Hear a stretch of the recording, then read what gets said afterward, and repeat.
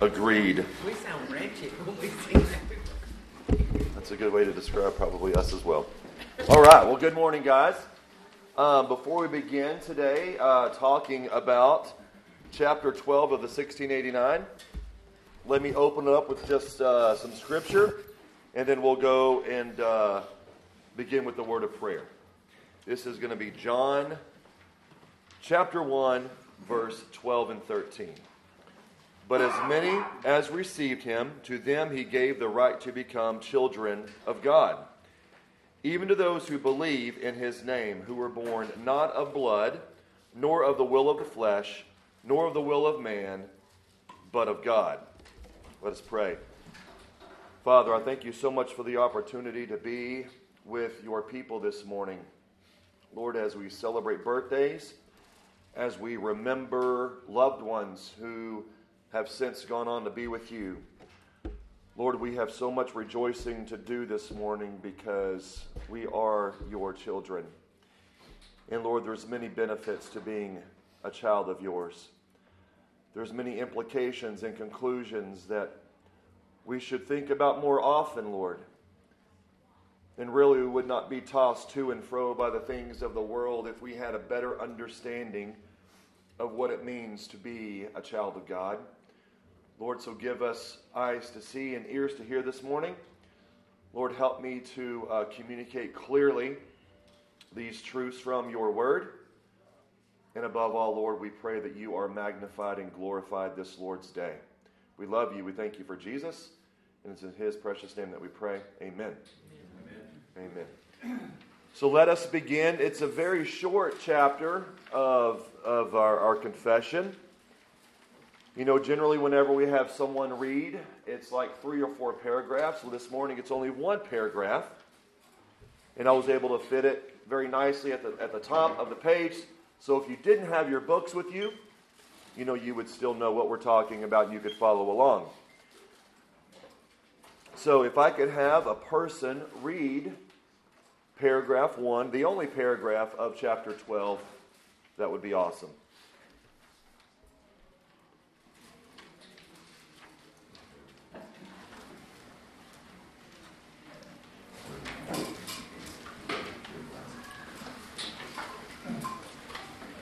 Don't be shy. I teach high school, so I can stand here literally all day long waiting on. Got it. Thank you. God has granted that all those who are justified will receive the grace of adoption in and for the sake of his only Son, Jesus Christ. By this they are counted among the children of God and enjoy the freedom and privileges of that relationship. They inherit his name, receive the spirit of adoption, have access to the throne of grace with boldness, and are enabled to cry, Abba, Father.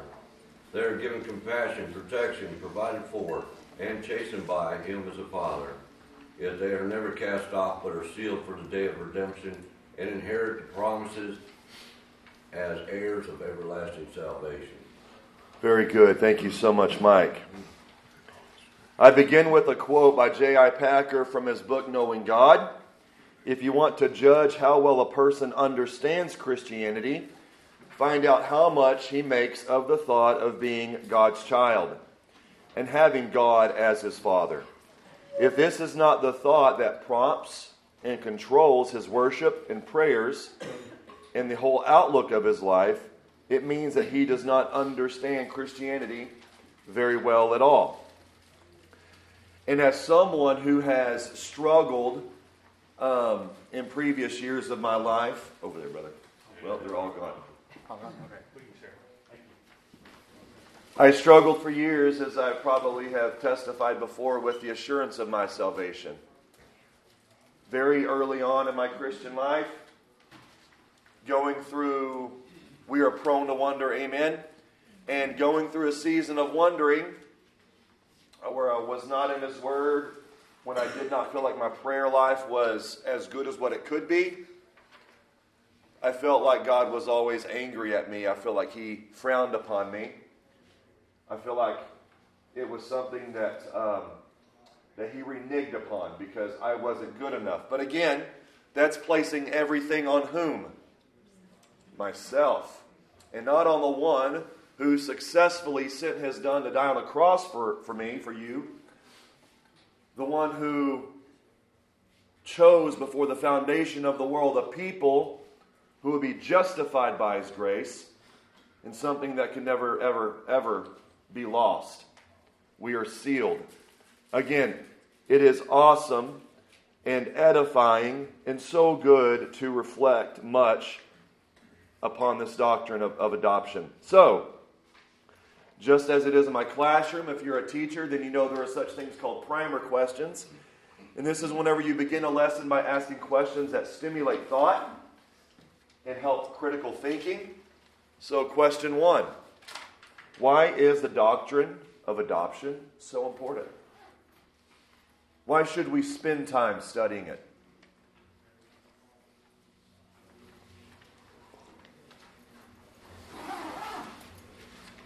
Well, one reason might be to make your calling and election sure. Amen. Very good. Thank you, Denise. Anyone else? Why is it important to study this doctrine? I think it just ties back into that J.I. Packer quote that we read off the top. Very good. So to know this a doctrine is to really understand Christianity all the better. Okay? I like that. How could a misunderstanding, question 2, how could a misunderstanding of adoption into God's family hurt or stunt a person's walk with the Lord? Not understanding the relationship. Very good. Can you speak a little bit more about that relationship, Mike? Well, if you don't know if you're a son or a daughter of God, you might think that you fall out of fellowship or fall out of relationship with God, and that'll never happen. Very good. You're still always the child of God. Amen. And I'm glad he mentioned that because, very briefly this morning we're going to be talking about our union with Christ. And that is another doctrine that is so important to know that we are in Christ and Christ is in us. Much can be said even about that. We do not have the time to go too far into what our union with Christ is all about, but it is going to be touched on a little bit this morning. Question 3. How might you respond to someone who did not have a correct view of this doctrine? How might you respond to someone? What would you do? Show them in truth and love. Show them in truth and love. Just open up God's Word. Let Scripture be the truth. And Ronnie, you're going to be the mouthpiece for God. Amen. Very good. It's really, it's simple. It may not be easy, but we just open up God's Word and we point and we say, look, this is what God clearly says. Very good. So now we're going to go into really the foundations of this doctrine. Going to give you guys a couple of quotes by some heroes in the faith. R.C., nobody is born, does that say born? My eyes, yeah, the R and the N looks really together, but it's born.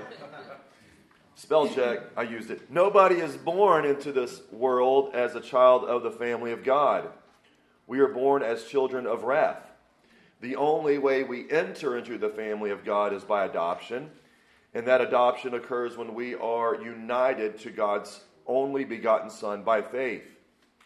When by faith we are united with Christ, we are then adopted into the family of whom Christ is the firstborn. C.H. Spurgeon, who is to have authority in the matter of gracious adoption? The children of wrath? Surely not. And yet all men are such. No, it stands to reason, to common sense, that none but the parents can have the discretion to adopt. So again, this is appealing to the foundation of adoption. Who are the recipients? Is it certain people? Is it everyone? A quick definition of adoption there for you. Under point 2, letter A, adoption is the gracious act of God, wherein he makes justified sinners his beloved children. So we know that The people who are the recipients of adoption, they're specific people. In other words, adoption into God's family is not universally, there's your first blank, for everyone. Adoption into God's family is not universally for everyone. Have you ever heard that said? We work at a Christian school, a lovely Christian school here in town, where my wife and I teach. And, we've heard it multiple times that everyone here is a child of God. And, the people who say that generally are people that I work with, and I have to be very careful. And I'm like, no, they're not. Lord willing, they will be, but not everyone is. Okay? It's not universal. John Murray wrote, to substitute the message of God's universal fatherhood for that which is constituted by redemption and adoption is to annul the gospel. It is not universal. Well, I've always heard that everyone is children of God. Well, there's a couple of things that are, I guess they're kind of confused. Everyone is made in the image of God. Not everyone is a child of God. But do we see how everyone who is made in the image of God can be misconstrued as everyone is a child of God? That's usually the issue. That's where they get the lines crossed. Who can read for me John 8:42 through 47? That's going to be the first piece of scripture that we're going to this morning. John 8:42 through 47. I've got it. Thank you, sir. Jesus said to them, "If God were your Father, you would love me, for I proceeded forth and came from God, nor have I come of myself, but he sent of me. Why do you not understand my speech? Because you are not able to listen to my word. You are of your father, the devil, and the desires of your father you want to do. He was a murderer from the beginning and does not stand in the truth, because there is no truth in him. When he speaks a lie, he speaks from his own resources, for he is a liar and the father of it. But because I tell the truth, you do not believe me. Which of you convicts me of sin? And if I tell the truth, why do you not believe me? He who is of God hears God's words. Therefore, you do not hear, because you are not of God." Thank you, sir. Whenever Brandon was given his rally speeches at the beginning, he gave a very concise but very descriptive gospel presentation. And in that gospel presentation, before people took the field, he talked about following the plan of the master builder, using the master builder's playbook, as well as the appeal to men to hear and to obey. To love Christ is to obey Christ. But Brandon said not everyone can hear or obey. Why is that? Why cannot everyone submit to God? What prevents them from submitting to God?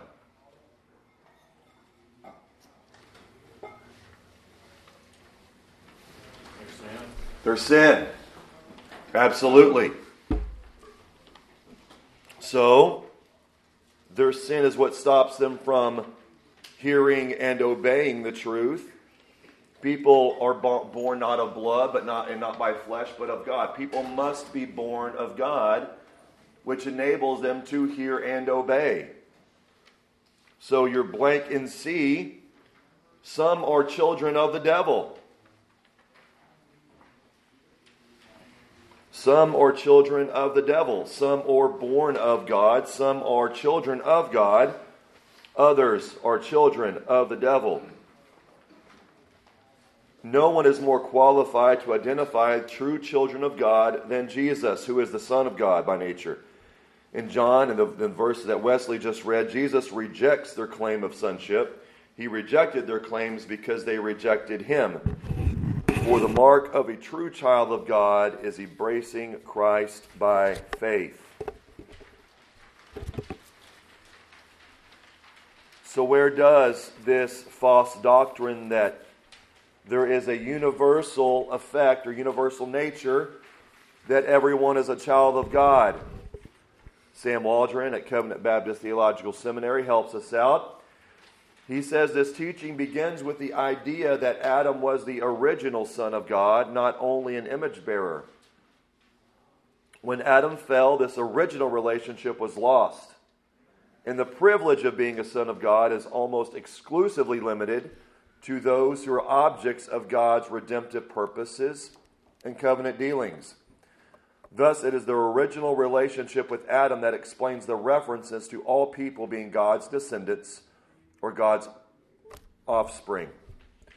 Because Adam was the original son, and we are all image bearers. Thus, the lines are crossed. People conclude that everyone is a child of God. So who are the recipients of adoption? Let's go to Galatians 3.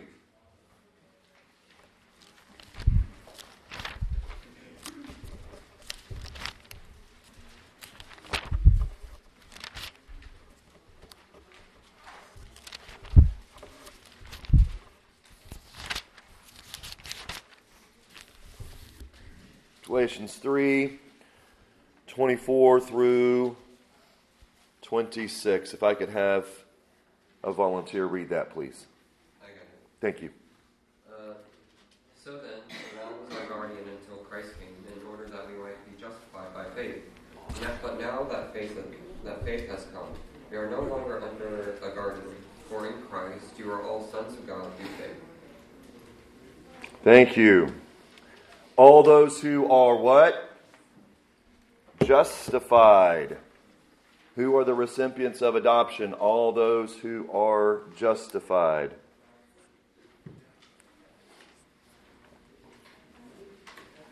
We know from our previous lesson that Edgar gave that those who are justified are done so by God as He freely justifies the person whom He effectually calls. So, it naturally follows that such is the same for adoption.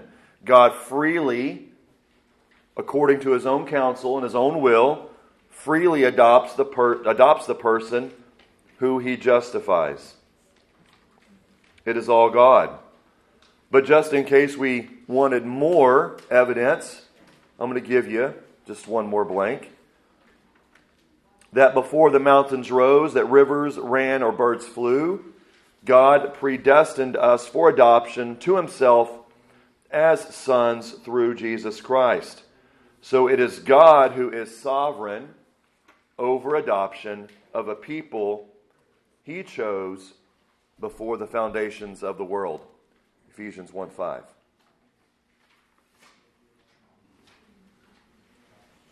He is sovereign over adoption.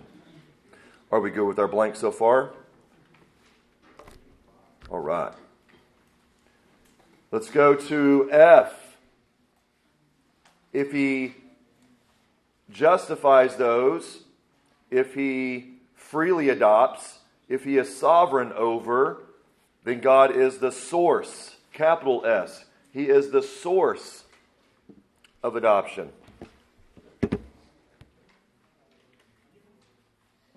How does our beginning of our confession for chapter 12 begin?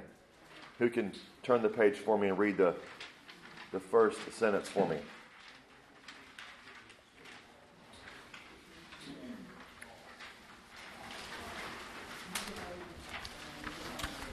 God has granted that all those who are justified will receive the grace of adoption, in and for the sake of His only Son, Jesus Christ. Thank you, Justin.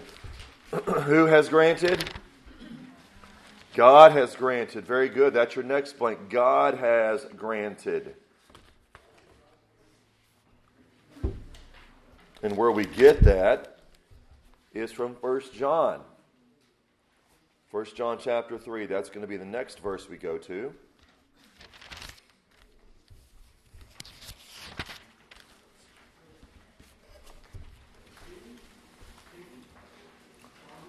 First John chapter 3, 1 through 3.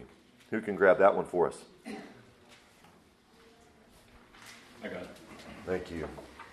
See what kind of love the Father has given to us, that we should be called children of God, and so we are. The reason why the world does not know us is that it did not know Him. Beloved, we are God's children now, and what we will be has not yet appeared. But we know that when he appears, we should be like him, because we shall see him as he is. And everyone who thus hopes in him purifies himself as he is pure. Thank you, Sean.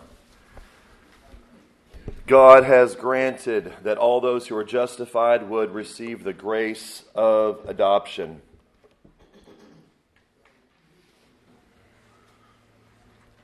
All right. Let's talk about some of the blessings of adoption. And these blessings are so much, guys, that probably for the sake of time, we're not going to be able to get to all of them. So I did not include as many blanks. So what I'm hoping is that you'll go through them in your free time, because there are just so many blessings and so many benefits of being a child of God. So let's talk about these blessings. Adoption is a change in legal status. Adoption is a change in legal status. This is a forensic transaction, like justification. Whenever I say forensic transaction, what does that conclude? What does that mean?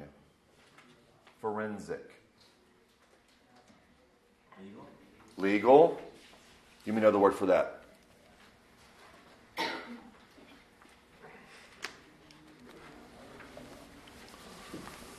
Forensic.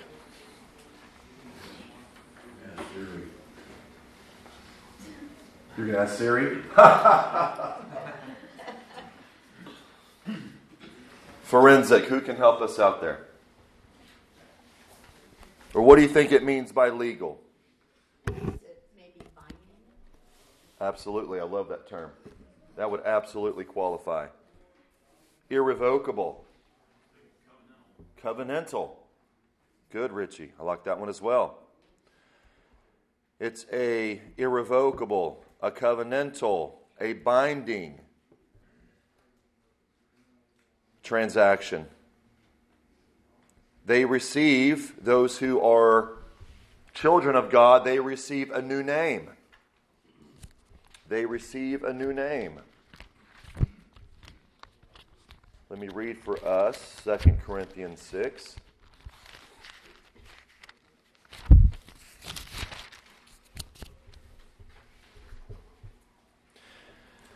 And I will be a father to you, and you shall be sons and daughters to me, says the Lord Almighty. There is a new name. So in John Murray's book, Redemption Accomplished and Applied, he defines adoption as a legal act. According to Murray, it is the bestowal of a status or standing whereby we are transferred into the family of God. The marvel of biblical adoption is that we are given the status of children with all of its rights and all of its privileges. So what's one of these privileges or benefits or rights? Moving on, this change takes place if we receive by a new name, a new nature, takes place by faith at the union with Christ. Takes place at the union with Christ. We mentioned a little bit ago that union with Christ is something that should be studied in and of itself, and I wish I had more time to go into it, but we will pick up on a couple of pieces of Scripture. Romans 8:17 and Galatians 3:26 through 29. We're just in Galatians, but if you still have your finger there, perhaps someone can read on a little bit further. And then another can pick up Romans 8:17.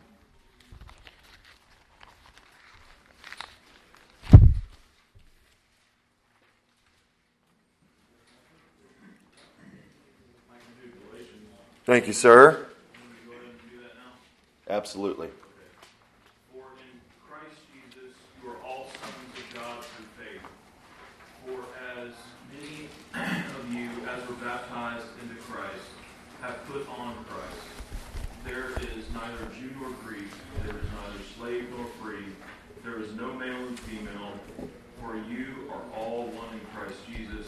And if you are Christ, then you are Abraham's offspring, heirs according to promise. Very good. So, Paul touches on being in Christ Jesus, baptized into Christ, clothe yourself with Christ. There's neither Jew nor Greek, slave nor free, nor male or female. You're all one in Christ Jesus. So this union is a mutual relationship. It's being in Christ, but it's also Christ in you. John 15 is very rich, but it talks about abiding in Christ. If you abide in me and I in you, right? There's that language of a mutual relationship that's speaking to this union with Christ. Who can read Romans 8:17? Thank you. And if then children, then heirs, heirs of God, and joint heirs with Christ. Indeed, we suffer with him, that we may also be glorified together. Amen. Thank you, Keaton. So these few verses speak to this union that we have with Christ that takes place whenever we have faith in Christ. They possess the Spirit. People who are children of God possess the Spirit of adoption and have the Spirit of Christ. Thus they are no longer slaves of sin. They have a new nature. Once slaves of sin, now slaves of whom? Righteousness. Slaves of God. Children of God. Romans 8:9 through 14 speaks upon that.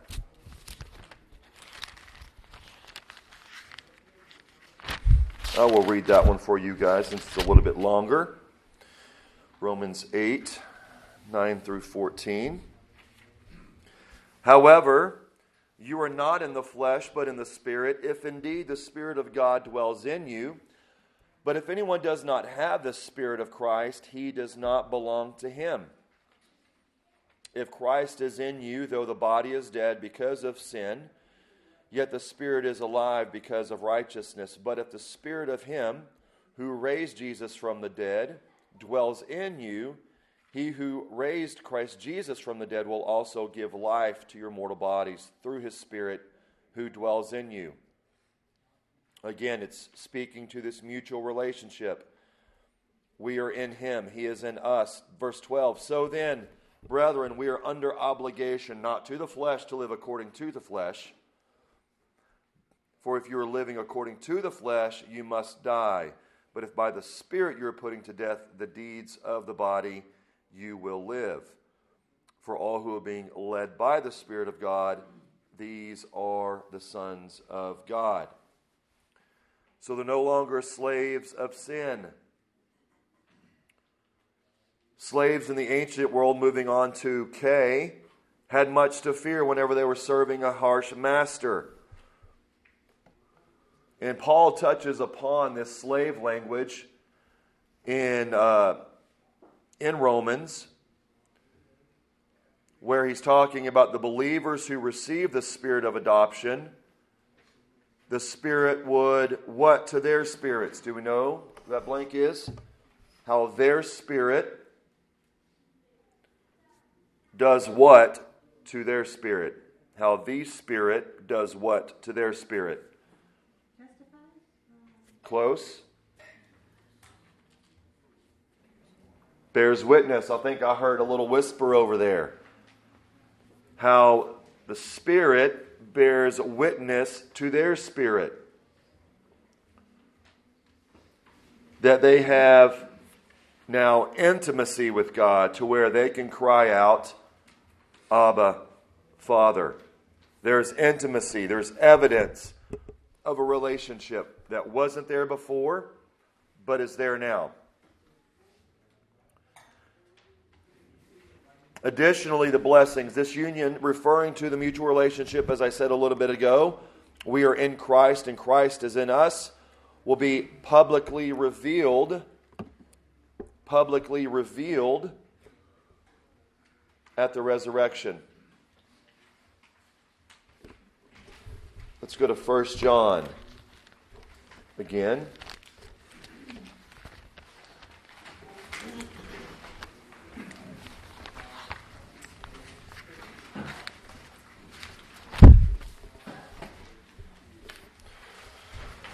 We read this just a little bit ago, but I'd like to be read again, along with Romans 8:23, if someone could get that as well.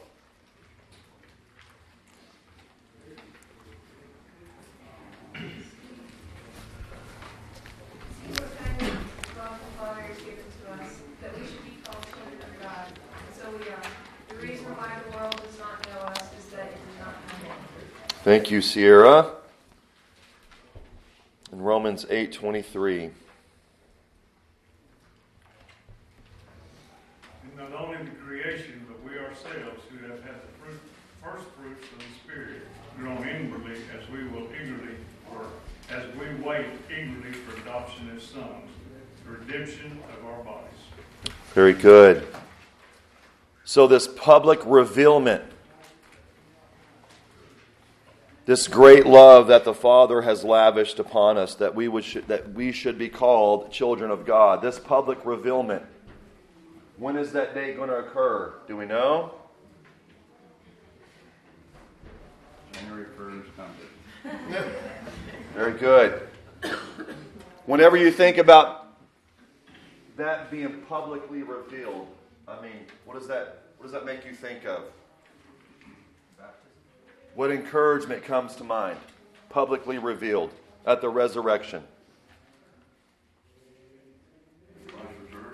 Christ returns. Okay.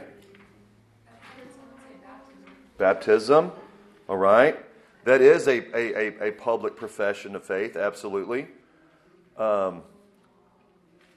Anything else? Publicly revealed at the resurrection. I heard it once said by R.C. Sproul that the predestined don't know that they're predestined. And really, if you've ever struggled with your salvation, I think C.H. Spurgeon once said that if you'll just point me to where the people are that have the E's on their back, that's who I'll share the gospel with, right? So we don't really know. And there's even brothers and sisters in Christ here at our church now that still struggle with their salvation. How can we help our brothers and sisters in Christ here at Grace Covenant Church if they struggle with their salvation? Because they have questions like, how do I know if I'm predestined? I think somebody said it earlier, you gently show them the truth, the Word. And the Word and the Spirit does its work. Good. It's up to God, but we show them. I like that. Anything specifically? What would you tell that brother or sister in Christ who they're like, I feel like I'm being faithful to the Lord. I believe in the Lord Jesus Christ. I believe in His cross work. I hate my sin. I love Christ. But how do I know that I'm predestined? They're really getting hinged up on that predestination part. How could we help them? How could we come alongside these brothers and sisters? I think a reassuring verse, the verse that talks about for those that don't love God, the gospel itself is like this whole death. So love is God, reassurance. I like that. Good, Rachel. Is How it could because maybe they don't understand the sufficiency of Scripture? Could be. Absolutely. So what I'm trying to do here is I don't want this doctrine to be something that just kind of makes us feel warm and fuzzy, because not everyone feels warm and fuzzy based upon this doctrine, because they still struggle with doubt. They still struggle with their assurance, their eternal security. And we're going to follow, I think I'm the one who's teaching it in fact, but we're going to go over of assurance of salvation. I think it's weeks from now. And Lord willing, whenever we get to that moment, we'll hopefully have some more practical things that we can talk about. Yes, Ronnie? I was going to say, if someone's doubting their salvation, you're always good at preaching Christian and you have assurance, or if you're struggling, the gospel is always pointing you in the right direction. Absolutely. So the gospel, something that we give even at the conclusion of every service before we take the Lord's Supper, that would be edifying for that person. Absolutely. The gospel is not just for unbelievers, but it is also for believers as well. That's very good. Anything else? How could we help brothers and sisters in Christ? Well, I think sometimes people who are doubting feel alone because everyone around them looks assured. So when I struggled when I was younger, my mom told me something once and stuck with me. She told me I was in good company. And she showed me John Bunyan when he struggled, and I read Grace, the Chief of Sinners, and then we see Martin Luther, we see Spurgeon, that all of these people have struggled at one point. So we're in good company with other believers who have also had those same struggles. Absolutely. And that can be reassuring when you look around and everyone looks so assured that, no, we're in good company. Yeah, absolutely. That's good. Thank you, Christy. You know, I in Sam Waldron's book, Modern Exposition, and I'll conclude with this final point. It talks about, and I'm kind of moving ahead a little bit. I'm just jumping ahead just a little bit to assurance.